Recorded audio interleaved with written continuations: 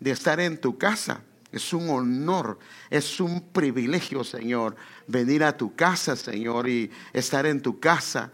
Señor, queremos pedirte esa gracia, ese favor, esa unción que solamente viene de ti para poder explicar, Señor, tu preciosa palabra. Ayúdanos, Señor, por favor. Circuncida nuestro corazón, nuestros oídos a través de tu palabra. En el nombre de Jesús lo pedimos y damos gracias, Señor. Amén. Bueno, como sabe, la Biblia es un libro inspirado por Dios.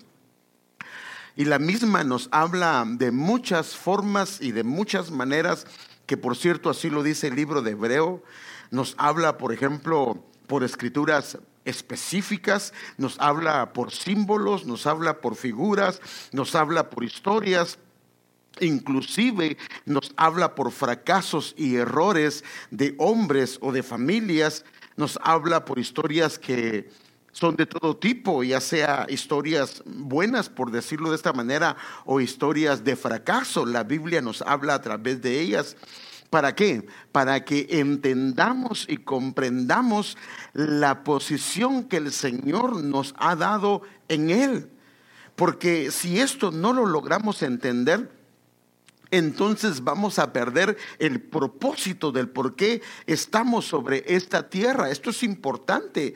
Por eso es que lo primero que Dios hace cuando el hombre y la mujer pecaron es que Dios le pregunta al hombre: ¿dónde estás? Porque ese es el problema del pecado. El pecado nos desubica. El pecado nos saca de la ubicación que Dios tiene para nosotros. Déjenme mostrárselo, porque es lo primero. Es la primera pregunta que aparece en la Biblia. Y la primera pregunta que aparece en la Biblia es de reubicar a causa del pecado. Y el Señor Dios llamó al hombre y le dijo: ¿dónde estás? El problema es que cuando se pierde la relación con Dios a causa del pecado, se pierde la ubicación. Y por eso es que vemos este llamado insistente del Señor para reubicarlo nuevamente en relación a su relación con Dios. Porque cuando el hombre, ese es el problema, hermano, pierde su ubicación, es porque ha perdido su identidad. Por eso mire la importancia que los hijos en casa tomen identidad. Porque muchos hijos, como no tienen identidad en casa, no se les ha implementado una identidad, ellos comienzan a tomar la identidad de figuras externas.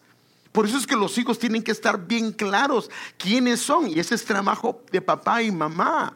Porque si no se hace eso, ellos no tienen identidad, y al no tener identidad no tienen ubicación, y al no tener ubicación pierden el propósito del por qué el Señor los trajo a esta tierra. Y entonces ellos mismos comienzan a decirle a papá y a mamá: ¿para qué me trajo al mundo pues?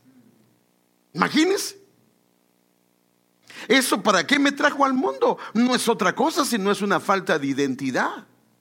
Él fue privilegiado, imagínense, él o ella fue privilegiado por Dios para que tuviera cuerpo, porque Dios creó los espíritus y los espíritus son hijos de Dios. Pero la única manera de gobernar con Dios, la única manera de poder heredar con Dios era dándonos un cuerpo, dándonos un alma. Si no, nos hubiéramos quedado en calidad de espíritu y no se puede heredar. Entonces, como hemos sido enseñados por nuestros pastores, por nuestros apóstoles, por los que nos precedieron, hermano, el deseo de Dios desde el origen fue crear una familia, crear una familia para que se agregara a la familia celestial. ¿Para qué? Para que pudiera gobernar con Él, para que pudiera reinar con Él. Por eso es que vemos la expresión que cuando Dios dice: hagamos al hombre a nuestra imagen, a nuestra semejanza, y el Señor le dio libre albedrío. Hermano, el Señor nunca le puso un arma al hombre para que lo obedeciera, porque Dios puede hacerlo. Dios puede forzarnos a hacer su voluntad, porque Él es Dios y toda rodilla se va a doblar delante de Él. Pero Dios no quiere que nadie le siga porque le están poniendo una pistola o porque se ve obligado, sino que le siga porque lo ama, sino que lo siga porque para Él es su mejor opción, porque para Él hay un amor hacia Él. Eso es lo que Él quiere. Este es el diseño que nosotros podemos ver, que seamos parte de esa familia celestial. Y por eso es que vemos vez tras vez al Señor restaurando la familia. Él escoge, hermano, Él escoge a Adán y Eva. Esta familia fracasa. Y fracasó porque su hijo se desvió completamente matando a su hermano. Pero luego viene Dios y comienza nuevamente una relación otra vez con otra familia, la familia de Noé. Y esta familia en cierto sentido fracasó y se desvió también. Y Dios empieza nuevamente con otra familia. O sea que Dios está tratando con familias, hermano. Es el deseo de Dios de llamar familias, hermano. Y Dios comienza a llamar a la familia de Abraham. Esto está muy claro. Y aquí hay un inicio de una historia nueva. ¿Para qué? Para restaurar al hombre y llevarlo a la posición que él perdió en el Edén. La Biblia da testimonio de ello. El deseo de Dios es que hacernos habitar como una familia. Mire qué dice la Biblia, y esto está muy claro en la Escritura. Salmo 68, versículo del 5 al 6 en la NTV dice: Padre de huérfanos. O sea que si alguien es huérfano, Él es padre, defensor de viudas. Este es Dios y su morada es santa. Dios ubica, ahora mire lo que dice, a los solitarios en familias. Pone en libertad a los prisioneros y los llena de alegría. Pero a los rebeldes los hace vivir en una tierra abrasada por el sol. O sea que alguien que no tiene familia, hermano, aquí lo que podemos ver es que es un solitario. Es alguien que puede caer o ser un prisionero. Alguien que puede haber tristeza en su corazón. Y de alguna manera una falta de familia puede llevar a rebeldía. ¿Sabe que a veces la rebeldía de algunos hijos es para llamar la atención? Porque, mire, ¿sabe que cuando una familia tiene 3 hijos, quién cree que es el que sufre más? El de en medio.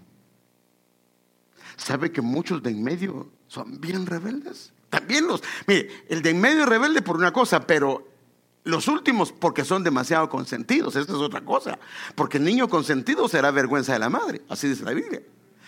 Entonces, el problema de en medio es que todo el mundo se enfoca en el primero y se enfoca en el último, y el de en medio lo dejan de ver.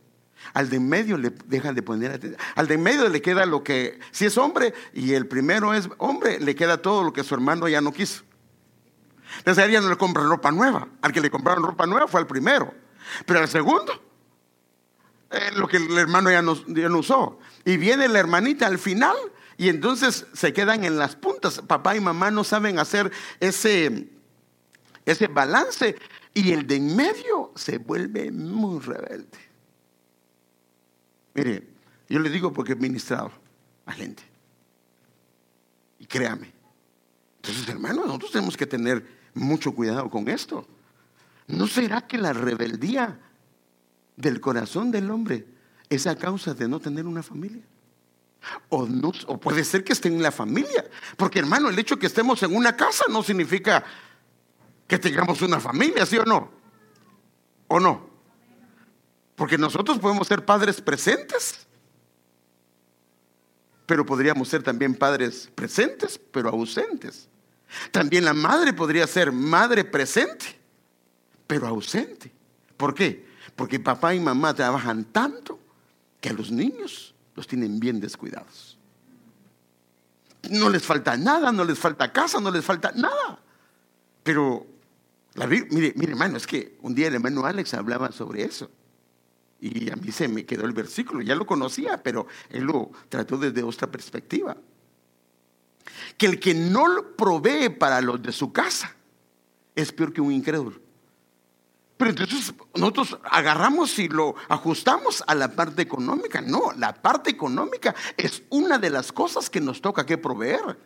Pero la responsabilidad de los padres es proveer identidad, proveer amor, proveer cariño, proveer protección, proveer instrucción, enseñarles el camino.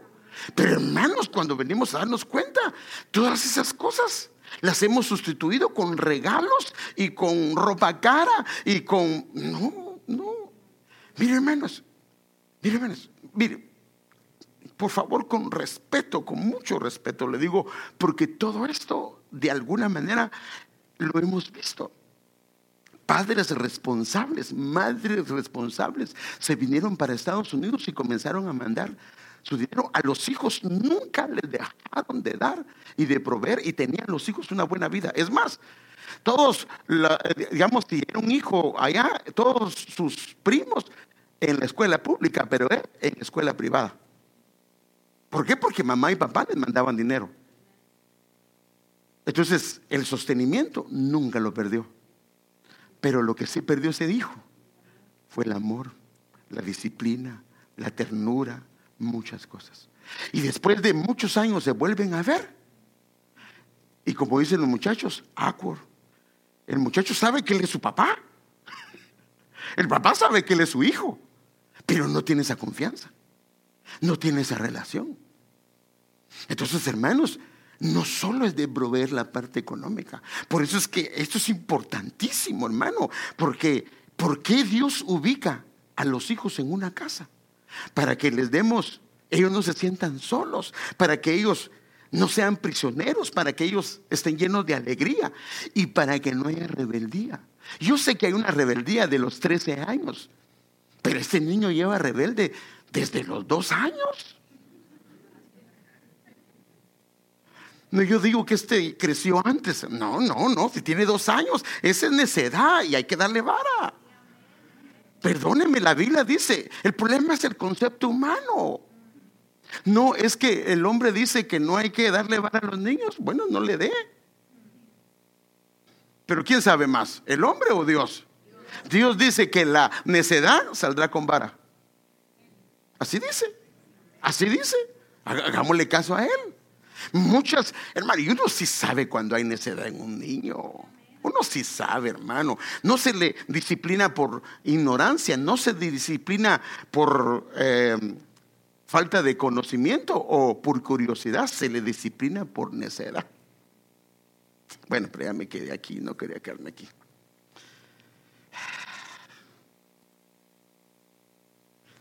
Entonces fíjese, los hijos que el Señor le dio. Ahora, mire, aquí viene la responsabilidad. Porque los hijos que el Señor te dio, o la familia donde Dios te hizo ubicarte, no fue plan del hombre.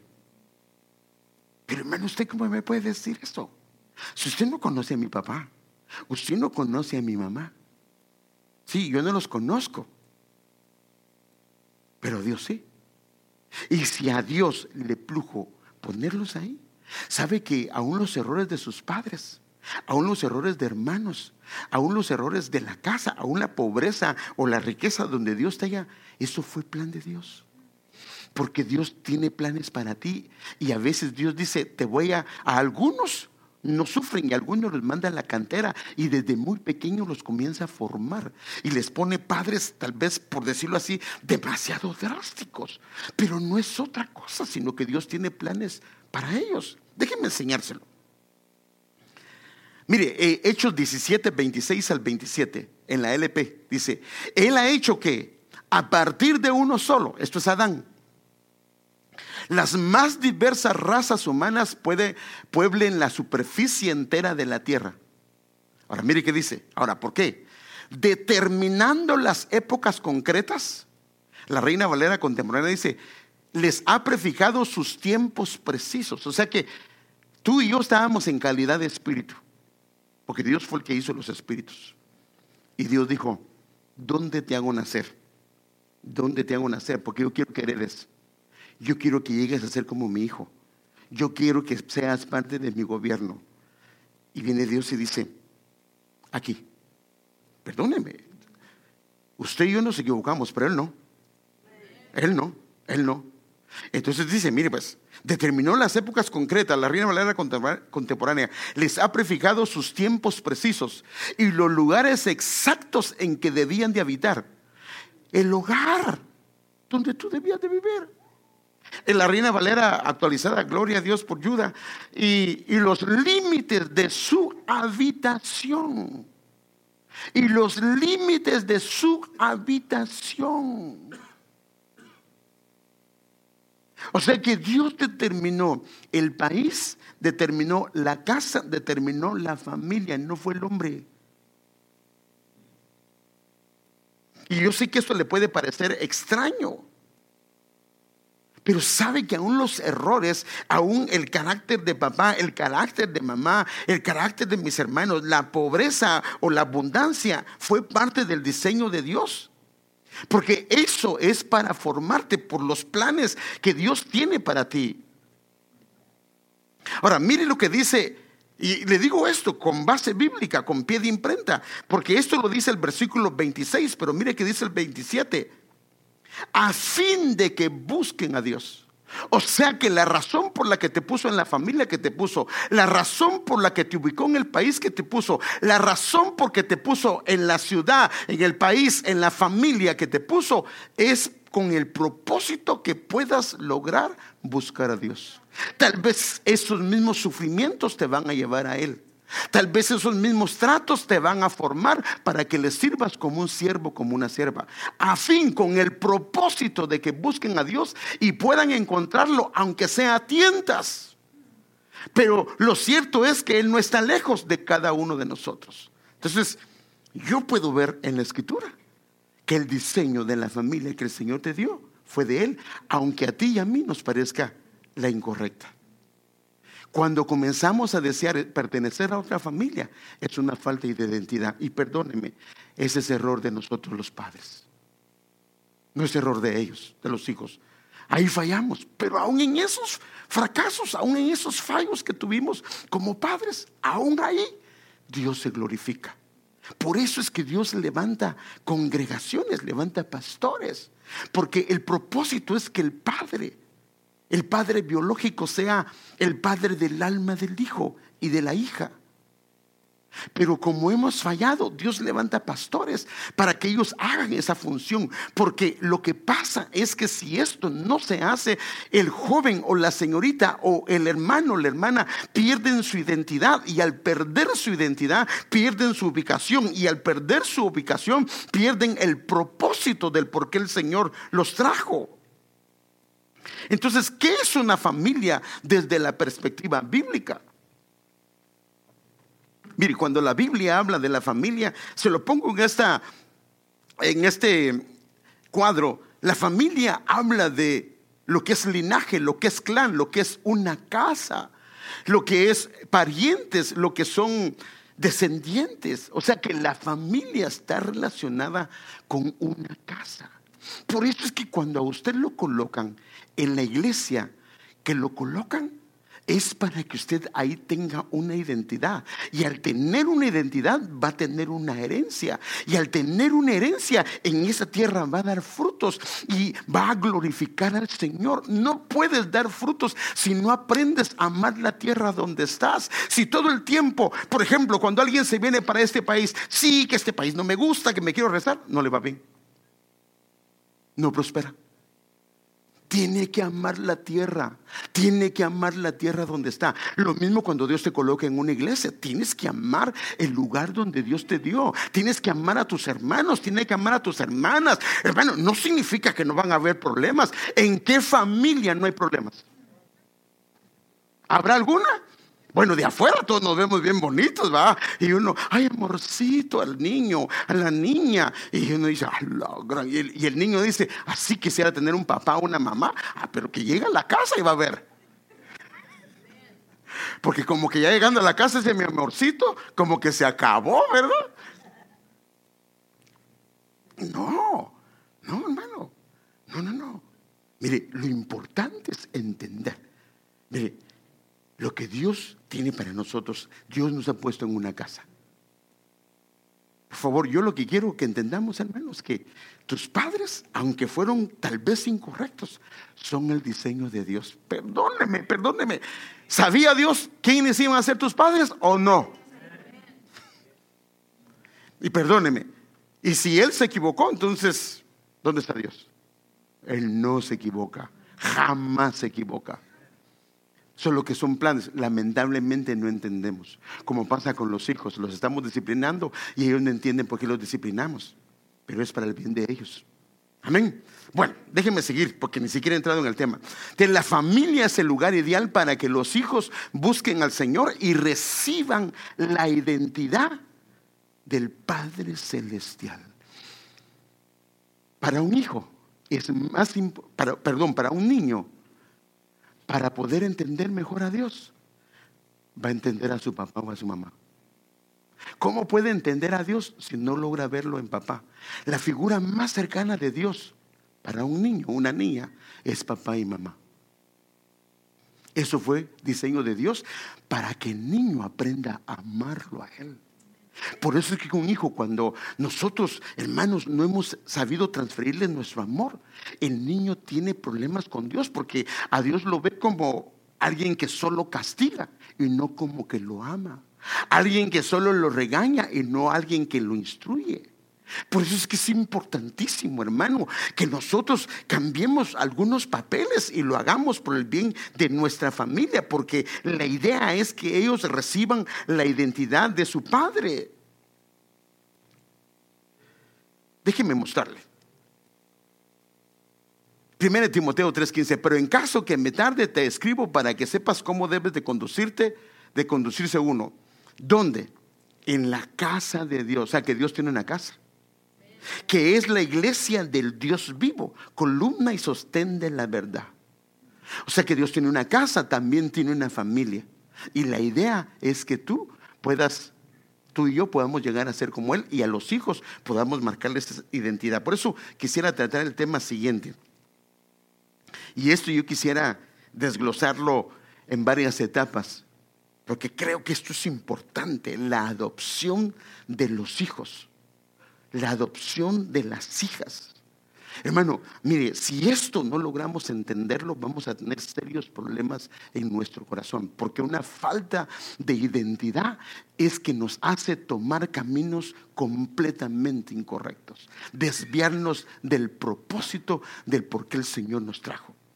Ahora, este no es un tema que está fuera de orden bíblico. Esta es una de las enseñanzas que son muy fundamentales y firmes en la Escritura, que las encontramos por toda la Escritura.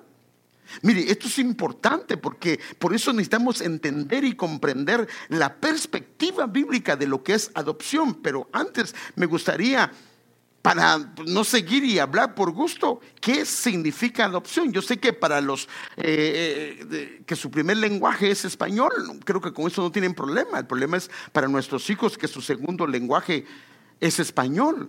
Pero adopción, hermanos amados, es, bueno, adoptar es cuando no son hijos biológicos y van a alguna entidad y agarran a un hijo que no es de ellos, que no lo dieron a través de la parte biológica o a través del vientre de madre. Tuvieron a ese niño y lo agarraron de un lugar que ese niño tiene otros padres, y ellos legalmente lo recibieron como hijo. Ahí está la parte que aparece en el diccionario de la lengua española: el acto jurídico en virtud del cual un adulto toma como propio a un hijo ajeno. ¿Por qué? Porque no es un hijo biológico, con el fin de establecer con él una relación, mire qué tremendo, paterno-filial, con idénticos o análogos. Idénticos significa con los mismos derechos jurídicos que los que resultan de la procreación. O sea que el que ha sido adoptado tiene los mismos derechos de un hijo biológico. Si entendemos esto, hermano, esto es muy importante entenderlo. Por eso es importante entender la adopción, porque ahora vamos a ver algunas cosas que de hecho no me voy a centrar mucho en beneficios de la adopción, sino quiero ir solamente al concepto en sí, porque esto nos va a cambiar, hermano amado, muchas de las cosas o de la condición o cómo nos sentimos. Le preguntaron, y esto se lo he dicho a un teólogo de los más famosos, muy reconocido, y le dicen, ¿qué es la teología? ¿O cuál es lo que usted nos puede decir más importante de la teología? Que usted podría decir, esto es lo más importante que he aprendido. Y él dijo, que Él es mi Padre y yo soy su hijo. Mire, hermano, si entendemos que Él es nuestro Padre y que somos sus hijos, porque Él es un Padre responsable. ¿Por qué nos sentimos solos? Nos dijo Él, yo estaré contigo todos los días. ¿Hasta dónde? ¿Habrá alguna situación que los separe de ti? Ni la muerte, ni la vida, ni ángeles, ni principados, ni nada nos podrá separar del amor de Él. Pero ¿por qué nos sentimos a veces solos? Es porque nuestra relación con Él no está bien. Somos hijos, pero no está bien la relación con Él. Y de esto quiero yo hablar. Entonces, ¿por qué era necesaria la adopción de parte de Dios? Porque aquí es donde viene el dilema, ¿verdad? Todos somos hijos de Dios. Y la Biblia no dice que todos somos hijos de Dios. La Biblia no dice que todos somos hijos de Dios. Porque sí, nuestro espíritu le pertenece y somos de Él. Pero en nuestra alma pecamos y nos alejamos de Él. Y entonces la Biblia dice que estábamos muertos en delitos y pecados. Ahora yo quiero explicárselo con algunas citas, pero quiero ir a una sola cita que está un poco larga, pero se la quiero explicar para que la vea. Porque aquí está muy claro, hermano, que es la adopción. Porque la adopción es regresarnos a Dios. No solamente en nuestro espíritu, porque nuestro espíritu va a regresar a Él, sino que nuestra alma y nuestro cuerpo regresen a Él en muchos sentidos, pero déjenme explicárselo con la escritura. Efesios capítulo 2 versículo 11 al 18, son varios versículos. No olviden que ustedes los gentiles antes estaban excluidos. Ahí está claro, hermano. Eran llamados paganos, incircuncisos por los judíos, quienes estaban orgullosos de la circuncisión, aun cuando la circuncisión era lo que ellos hacían para sellar el pacto, que eran parte del pueblo físico de Israel. La circuncisión es que le quitaban el prepucio al miembro viril del cuerpo, del hombre. Entonces, quienes estaban orgullosos de la circuncisión, aun cuando esa práctica solo afectaba a su cuerpo, no su corazón. En esos tiempos, ustedes vivían apartados de Cristo. No se les permitía ser ciudadanos de Israel y no conocían las promesas del pacto que Dios había hecho con ellos. Ustedes vivían en este mundo sin Dios y sin esperanza. ¿Está claro o no está claro? Sigamos leyendo. Pero ahora han sido unidos a Cristo Jesús. Antes estaban muy lejos de Dios, pero ahora fueron acercados por medio de la sangre de Cristo. Mire qué tremendo, hermano. Pues Cristo mismo nos ha traído la paz. Él unió a judíos y a gentiles en un solo pueblo cuando por medio de su cuerpo en la cruz derribó el muro de hostilidad o de enemistad que nos separaba. Los gentiles somos nosotros, los que no somos judíos. Versículo número 15. Lo logró al poner fin al sistema de leyes, de mandamientos y ordenanzas. Hizo la paz entre judíos y gentiles al crear de los dos grupos un nuevo pueblo en Él. Cristo reconcilió a ambos grupos con Dios en un solo cuerpo por medio de su muerte en la cruz, y la hostilidad que había entre nosotros quedó destruida. Termino con esto.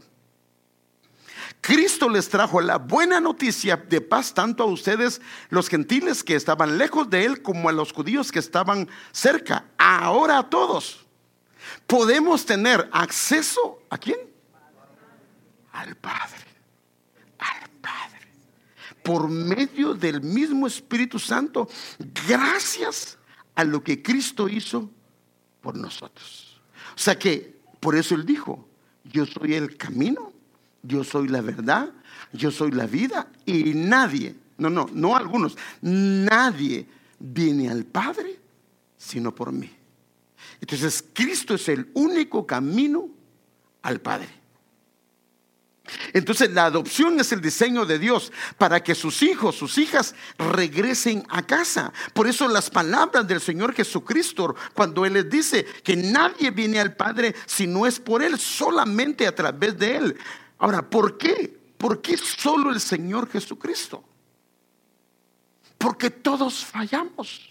Todos pecamos, todos hicimos lo malo, todos, hermanos amados, nos apartamos. El Señor escogió, desde Adán y Eva fallaron, escogió a Noé y a su esposa fallaron, escogió a Abraham y a su hijo fallaron, escogió a muchas familias y todas fallaron. El único que no falló fue el Señor Jesucristo. Él fue el único que cumplió la justicia requerida por Dios, el único que no pecó, el único que no defraudó al Padre legalmente.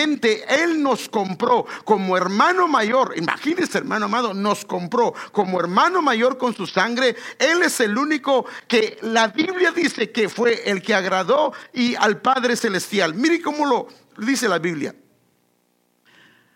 Después de ser bautizados, Jesús salió del agua inmediatamente, y aquí los cielos se abrieron y él vio al Espíritu de Dios que descendía como una paloma y venía sobre él. Y aquí se oyó una voz de los cielos que decía: este es mi hijo amado. Literalmente en las Américas dice: mi hijo el amado, en quien me he complacido. Esa versión es: en quien tengo complacencia. O sea que el único que agradó al Padre es el Señor Jesucristo. Por eso es que solo a través de Él. Ahora, no lo vamos a ver, pero la iglesia, sus hijos, sus hijas deben de llegar a la estatura de Cristo. Por eso Él dejó los 5 ministerios. Por eso dejó a los apóstoles, profetas, apóstoles, pastores y maestros. Mire, esto es importante entenderlo. ¿Alguien me puede leer Efesios capítulo número 4? No lo traje. Versículo número 8. Porque esto es importante. Importante entenderlo. La idea de los ministerios que Dios estableció es para dar identidad a la iglesia, para que regresen a su Padre. ¿Lo tienen por ahí, por favor? Efesios 4:8 dice: por tanto dice, cuando ascendió a lo alto, llevó cautiva una hueste de cautivos y dio dones a los hombres. Ok, espérame. Hay una versión que dice que dio a los hombres como dones, como regalos a la humanidad. Sigue leyendo. En la Nueva Biblia Latinoamérica dice: por tanto dice, cuando ascendió a lo alto, llevó cautiva un gran número de cautivos y dio dones a los hombres. Sigue leyendo. Y dice, esta expresión ascendió, que significa sino que él también había descendido a las profundidades de la tierra. ¿Sigo? Sí, sigue leyendo, sigue leyendo. No. El que descendió es también el mismo que ascendió mucho más arriba de todos los cielos para poder llenarlo todo. Sigue leyendo, sigue leyendo. Él dio a algunos de... Y él dio. Otra versión dice: él constituyó. Él constituyó. Y él dio a algunos el ser apóstoles, a otros profetas, a otros evangelistas, a otros pastores y maestros. Sigue leyendo. A fin de capacitar. A fin de, mire pues, entonces, él dio estos 5 ministerios a fin de, o con el propósito de, sigue leyendo. Capacitar a los santos para la obra del ministerio. Número 1, capacitar a los santos para la obra del ministerio. O sea que, si ellos no están, la iglesia va a ser afectada porque no va a ser capacitada correctamente. 2. Para la edificación del cuerpo de Cristo. Léelo bien. ¿Para qué? Para la edificación del cuerpo de Cristo. O sea que esos 5 ministerios edifican el cuerpo de Cristo. 3. Hasta que todos lleguemos a la unidad de la fe. 4. Y del pleno conocimiento de Hijo de Dios. 5. A la condición de un hombre maduro. Ellos nos llevan a la condición de un hombre maduro. Ellos nos hacen madurar para que lleguemos a la estatura. Sigue leyendo. A la medida de la estatura de la plenitud de Cristo.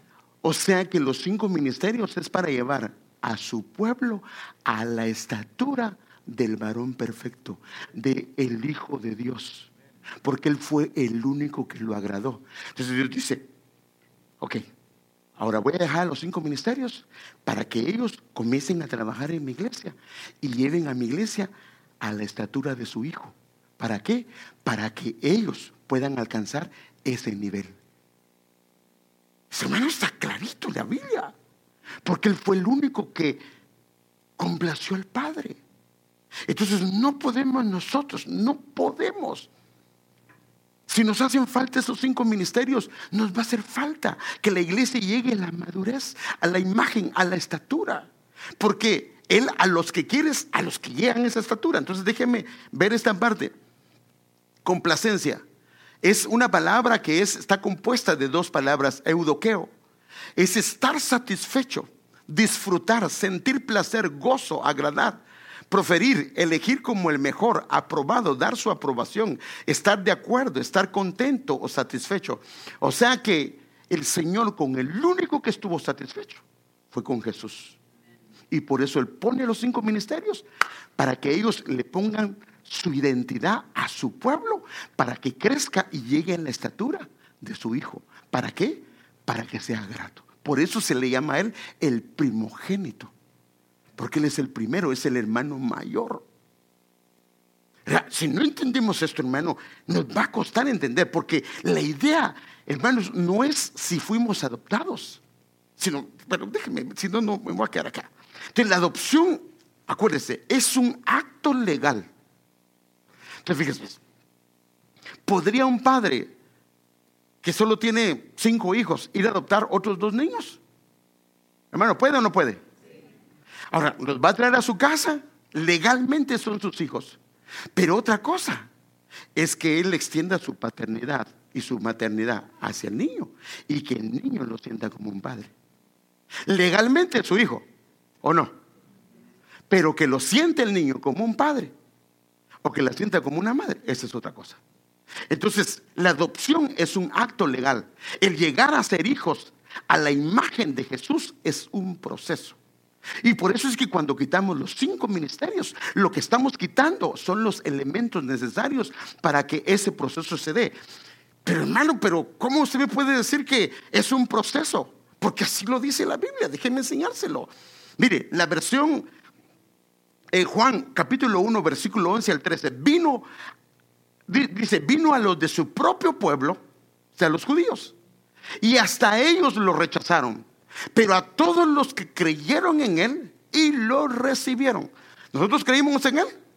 ¿Lo recibimos? Ahora mire qué dice. Y les dio el derecho de llegar a ser. O sea que los adoptó legalmente. Pero ahora empieza un proceso.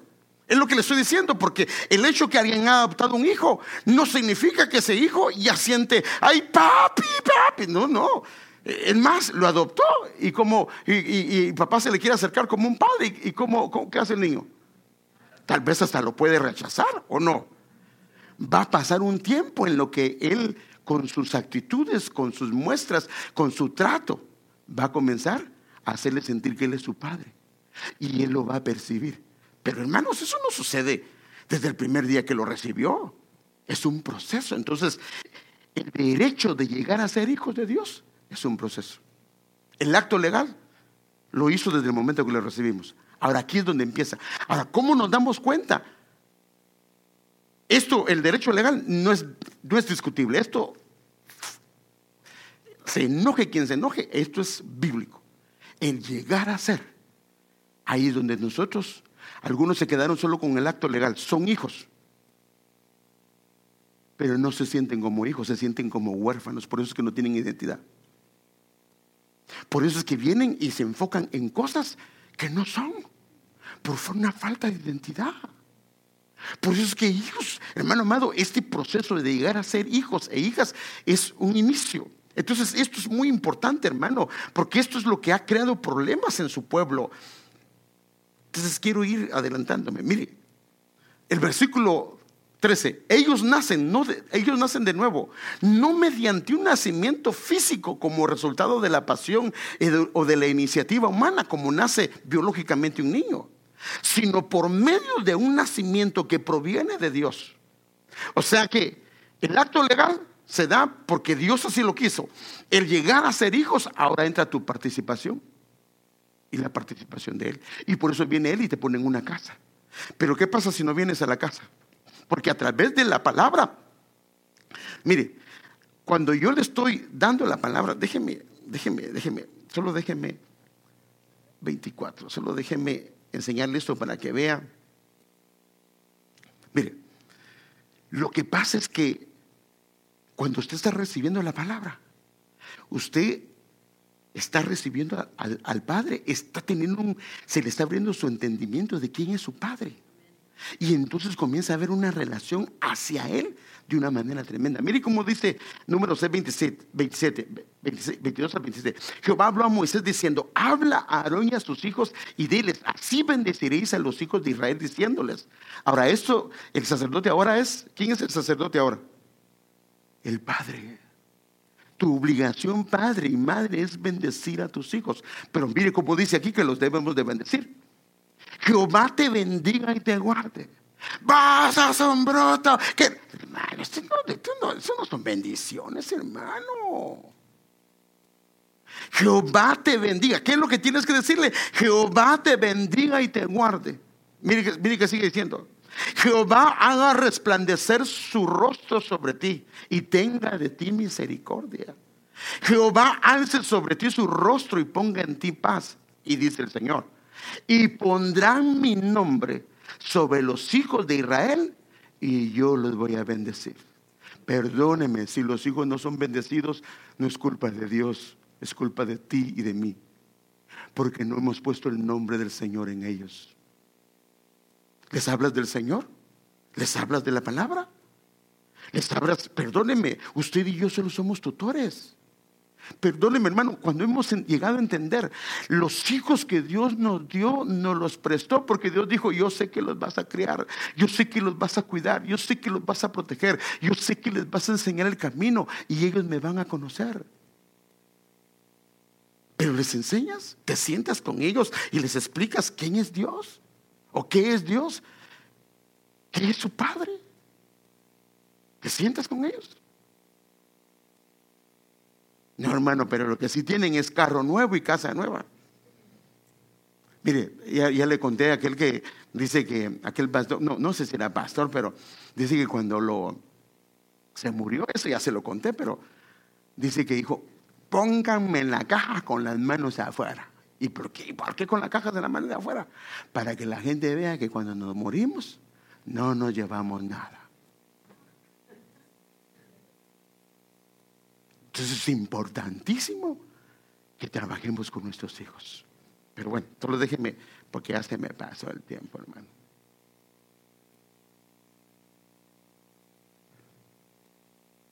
Entonces, esto nos explica en algunas escrituras bíblicas de las bendiciones. Mire, pues, de cómo se llega a ser hijo. Por eso es que aquí, y esto vamos a entender algunas escrituras, porque no las entendemos si no entendemos esto. Mire, 2 Corintios 6, 16 al 18.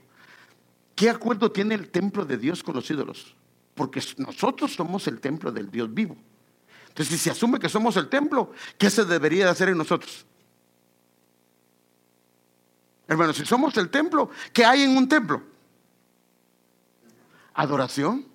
¿Qué hay en un templo? Alabanza. ¿Qué hay en un templo? Se supone que se dedica a lo que es. Entonces en el templo debería de haber adoración, debería de haber alabanza. Dice: porque nosotros somos el templo del Dios vivo. Como dijo Dios: si somos el templo, habitaré en ellos y andaré entre ellos. Y entonces, ahora mire lo que dice: y seré su Dios y ellos serán mi pueblo. Una cosa es que Él sea nuestro Dios y otra cosa es que nosotros nos sintamos como su pueblo. Entonces la falta de adoración, la falta de alabanza nos hace sentir que como que a veces no fuera Él nuestro Dios. Pero cuando comenzamos a adorarlo y a alabarlo, nos sentimos como pueblo. Pero ahora mire esta otra parte: por tanto salgan de en medio de ellos y apártense. Entonces, para sentirse como hijos, dice: mire, por tanto salgan de en medio de ellos y apártense, dice el Señor, y no toquen lo inmundo y yo lo recibiré. Ahora mire qué dice: Pero si el acto legal, dijo él, a todos los que recibieron les dio el derecho de llegar a ser hijos. Entonces ahora, ¿por qué dice, yo seré un padre para ustedes y ustedes serán para mí hijos e hijas? Dice el Señor Todopoderoso.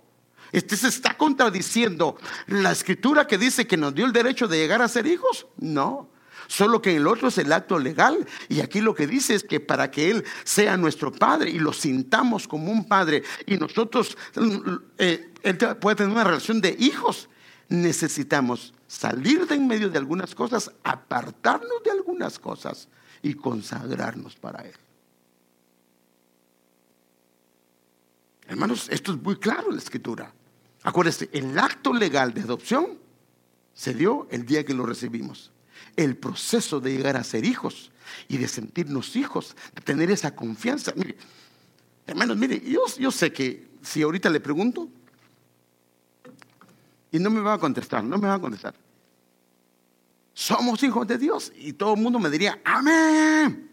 Puede gritarlo con fe, amén. Y porque cuando sucede un problema, Padre, pero ¿por qué me pasa esto a mí?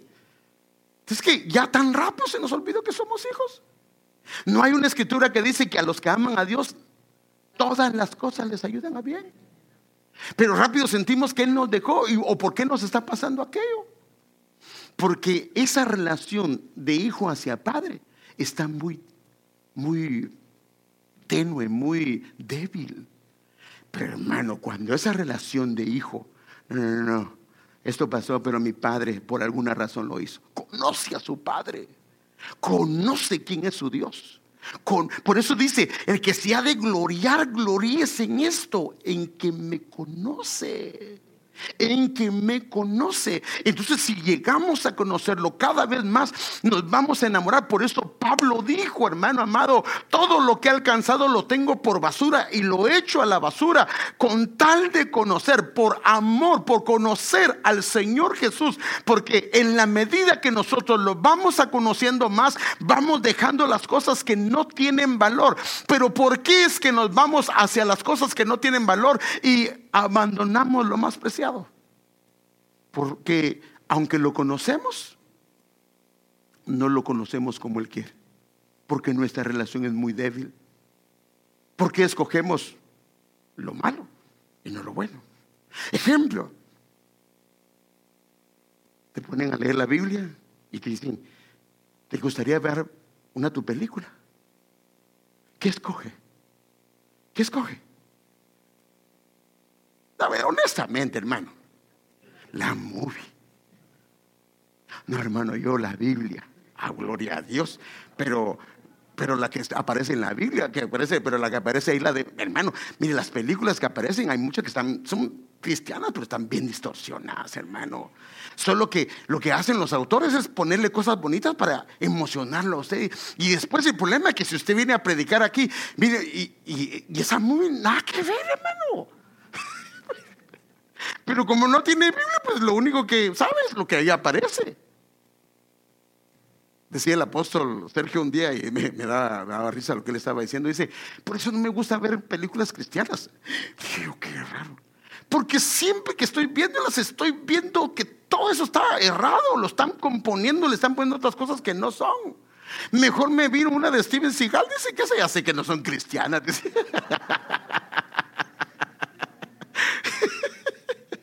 Pues sí, porque estas no tengo que, pues estas ya sé que así son falsas, ¿verdad?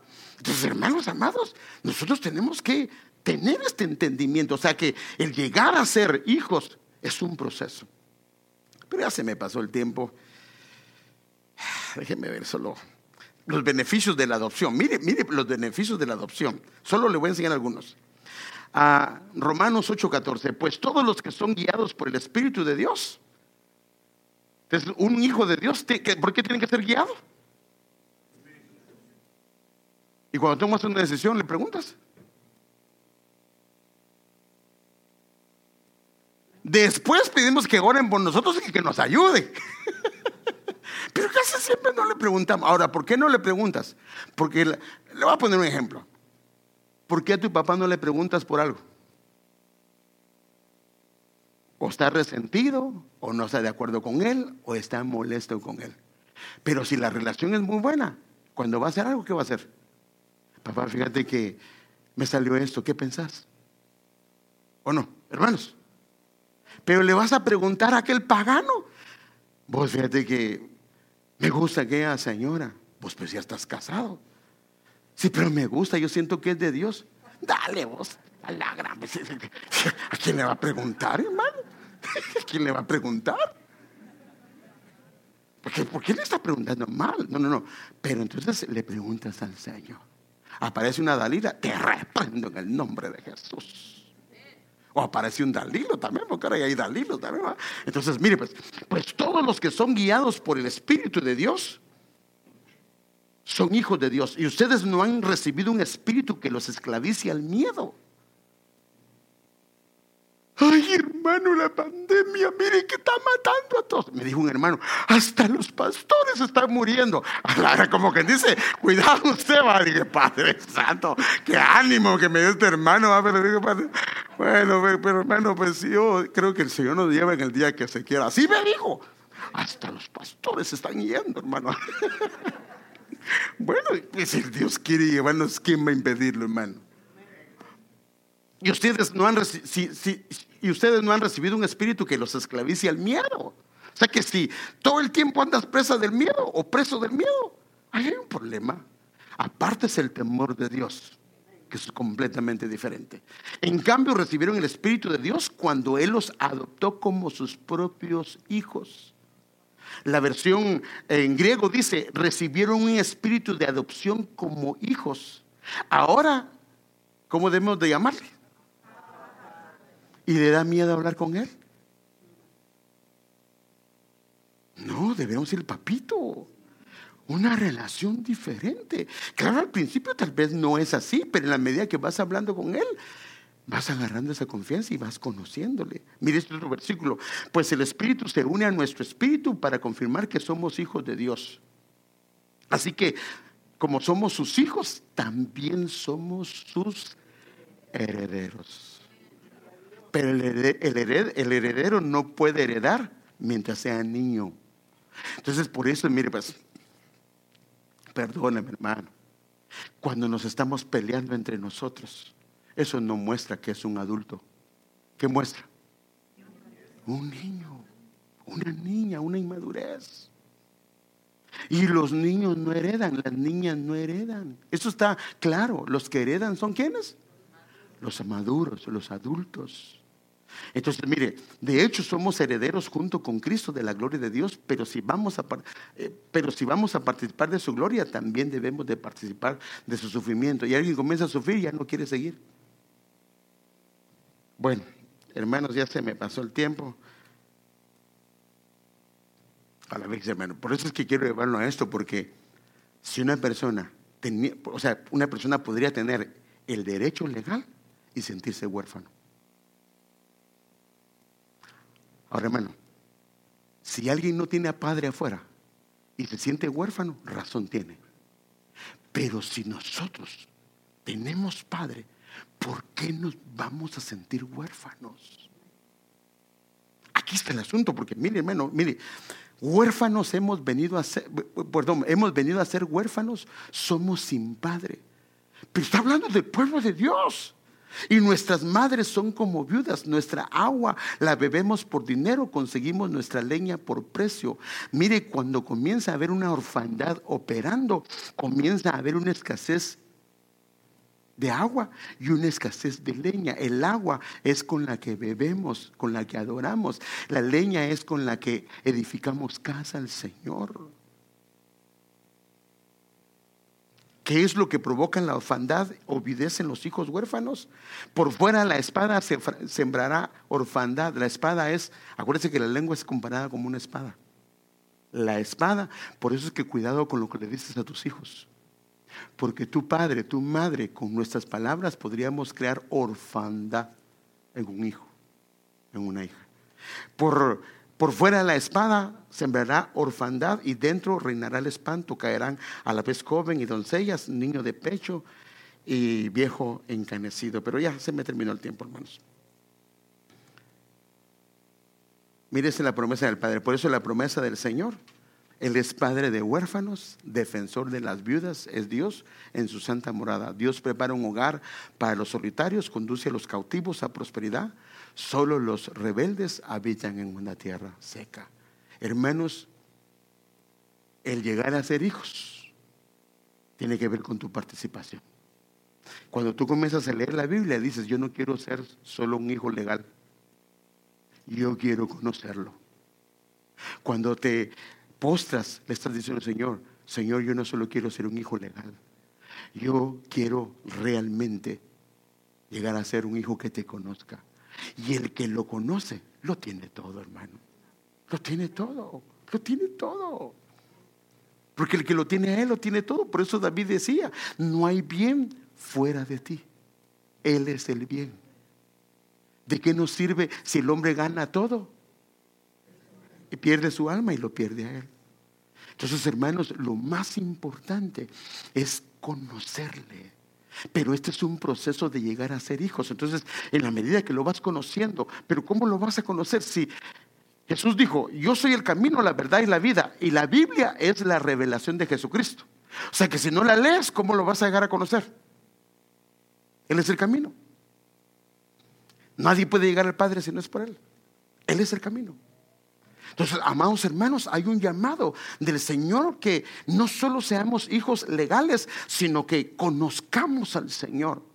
Conozcamos al Señor, que subamos al monte, que no nos quedemos en el ámbito terrenal, porque en el ámbito terrenal se hacen dioses, en el ámbito terrenal se construyen dioses, en el ámbito terrenal nos desviamos del camino. Tenemos que subir al monte de Dios, porque ahí nos quiere, porque es ahí donde cambia el rostro, es ahí donde las vestiduras se emblanquecen, es ahí donde la voz del Señor se oye de una manera hermosa y preciosa. Pero tú y yo tenemos que subir al monte, tenemos que decirle: Padre, ayúdanos a subir. No nos queremos quedar en el ámbito terrenal. Él te ha llamado, hermano, no solo para ser salvo. La salvación es un regalo de Dios, pero el Señor quiere que llegues a heredar. Pero para heredar hay que crecer a la estatura del varón perfecto, porque no se hereda a los niños, se hereda a los que han alcanzado una madurez en el Señor. Y esa es la razón de la explicación de la palabra. Esa es la razón por la que oramos,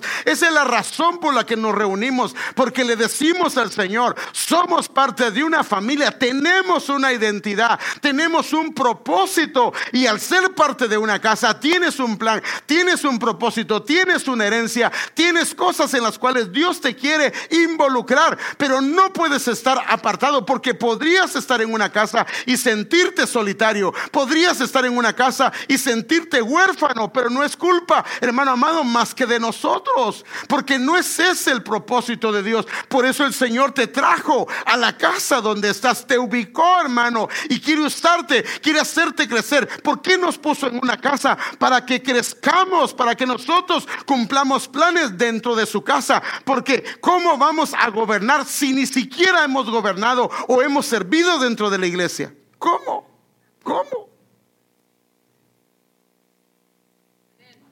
Entonces, si quieres servir, ahora tienes la oportunidad. Cuando estás haciendo aquí, comienzas a sembrar allá. Dios tiene un llamado para ti, para que llegues a ser como Él es. Así lo dice la Biblia, hermano. Y entonces, en la medida que crezcas, hermano, mire,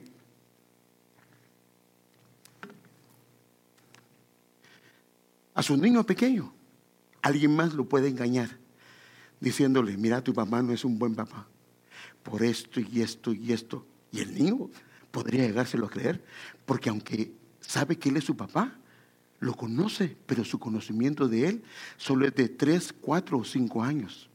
Pero perdóneme, un hijo que ya lleva 20 años, 25 años, sabe quién es su papá, sabe quién es su mamá. Y dice: mira, vos, tu papá es... No, a mí no me puedes decir eso, yo lo conozco, o al menos conozco mucho de él o de ella.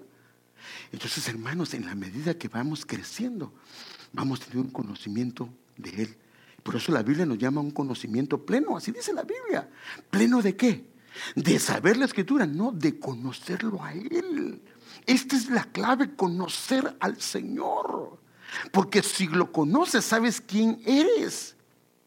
Sabes quién eres, hermano. Ya no pecas, no tanto porque no puedas pecar, porque todos somos capaces de hacer cualquier cosa, sino no pecas porque no quieres defraudarlo a Él.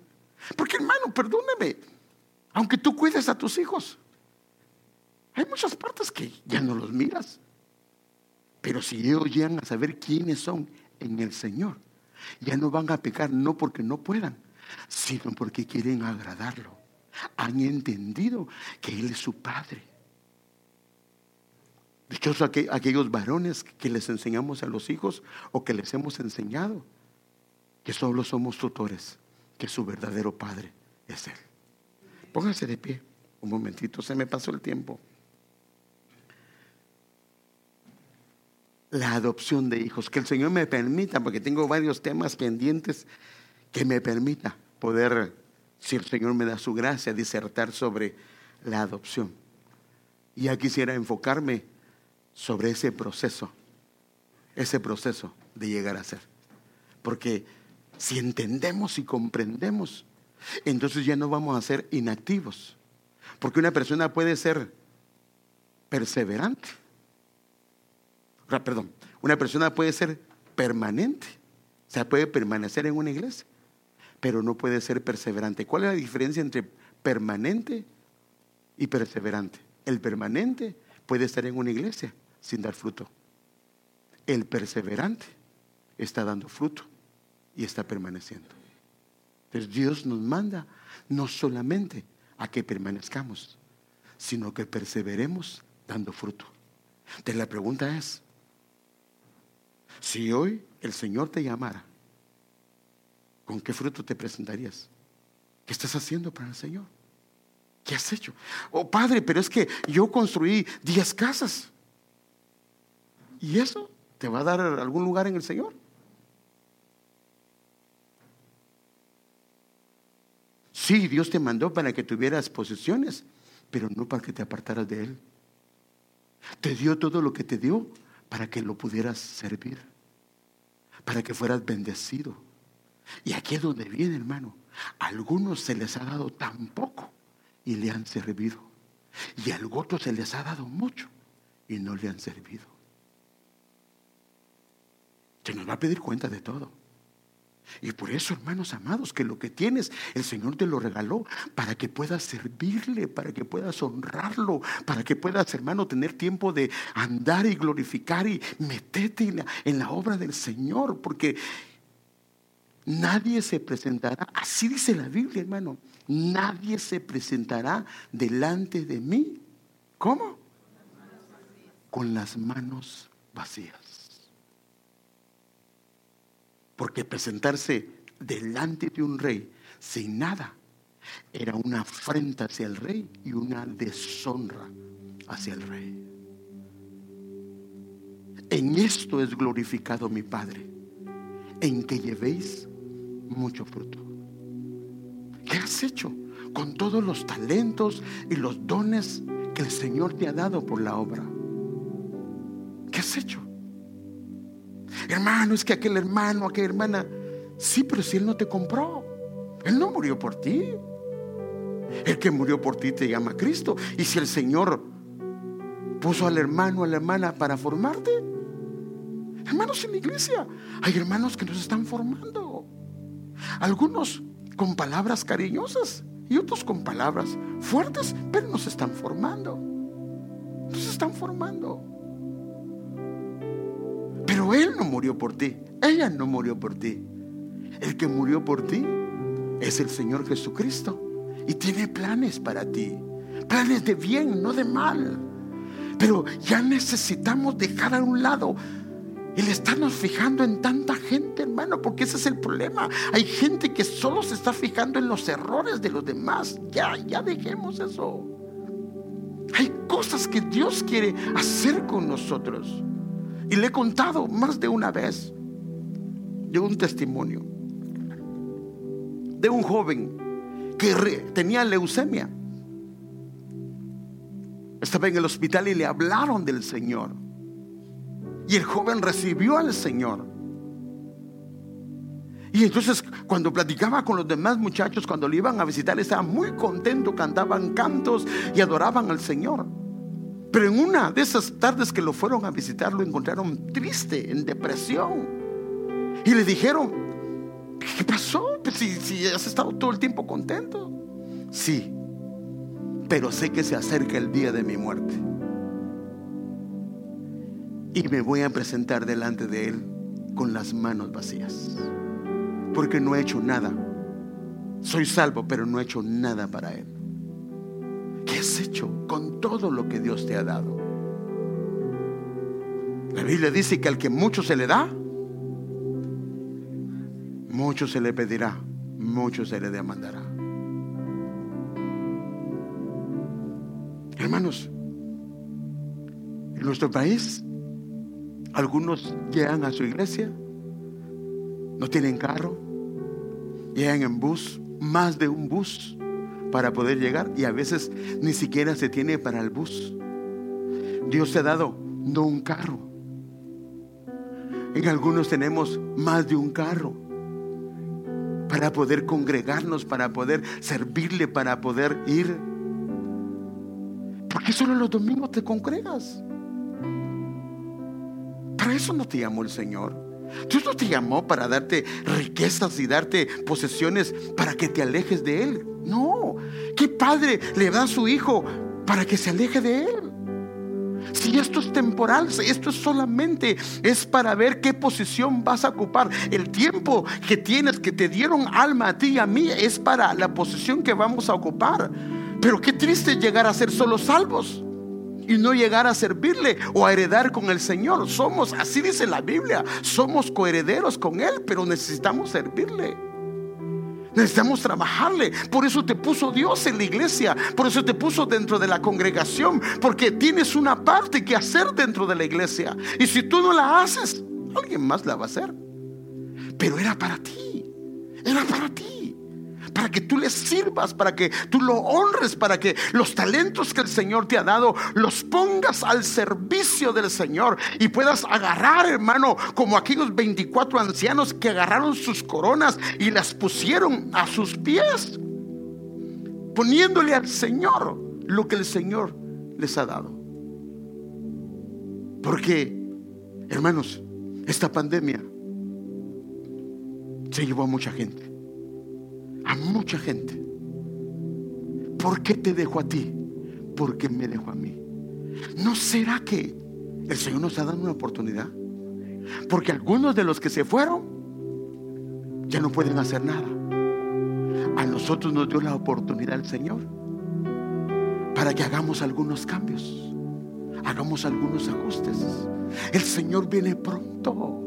Viene pronto, hermanos. Necesitamos hacer ajustes en nuestras vidas. Amado Padre, estamos delante de tu presencia. Ayúdanos. Ayúdanos, Señor, a entender la posición y la condición que tenemos en ti, que somos hijos, Señor. Somos hijos, Señor. Que Dios, que tú tienes planes para nosotros, planes de bien y no de mal, Señor, para darnos un futuro y una esperanza. Señor, ayúdanos, Señor, a entender y a comprender, Señor, que hay un llamado, Señor, no solo a ser salvos, sino a ser mucho más, a crecer a la estatura del varón perfecto, a crecer como tú quieres que seamos, Señor. Ayúdanos a, Señor, levantar nuestra mirada y enfocarla en ti, Señor amado. Perdónanos si nos hemos estado, Señor amado, peleando por cosas que son triviales, que no tienen, Señor, valor alguno. Perdónanos, Señor. Perdónanos, Señor, si nos hemos enfocado en cosas que no convienen, Señor.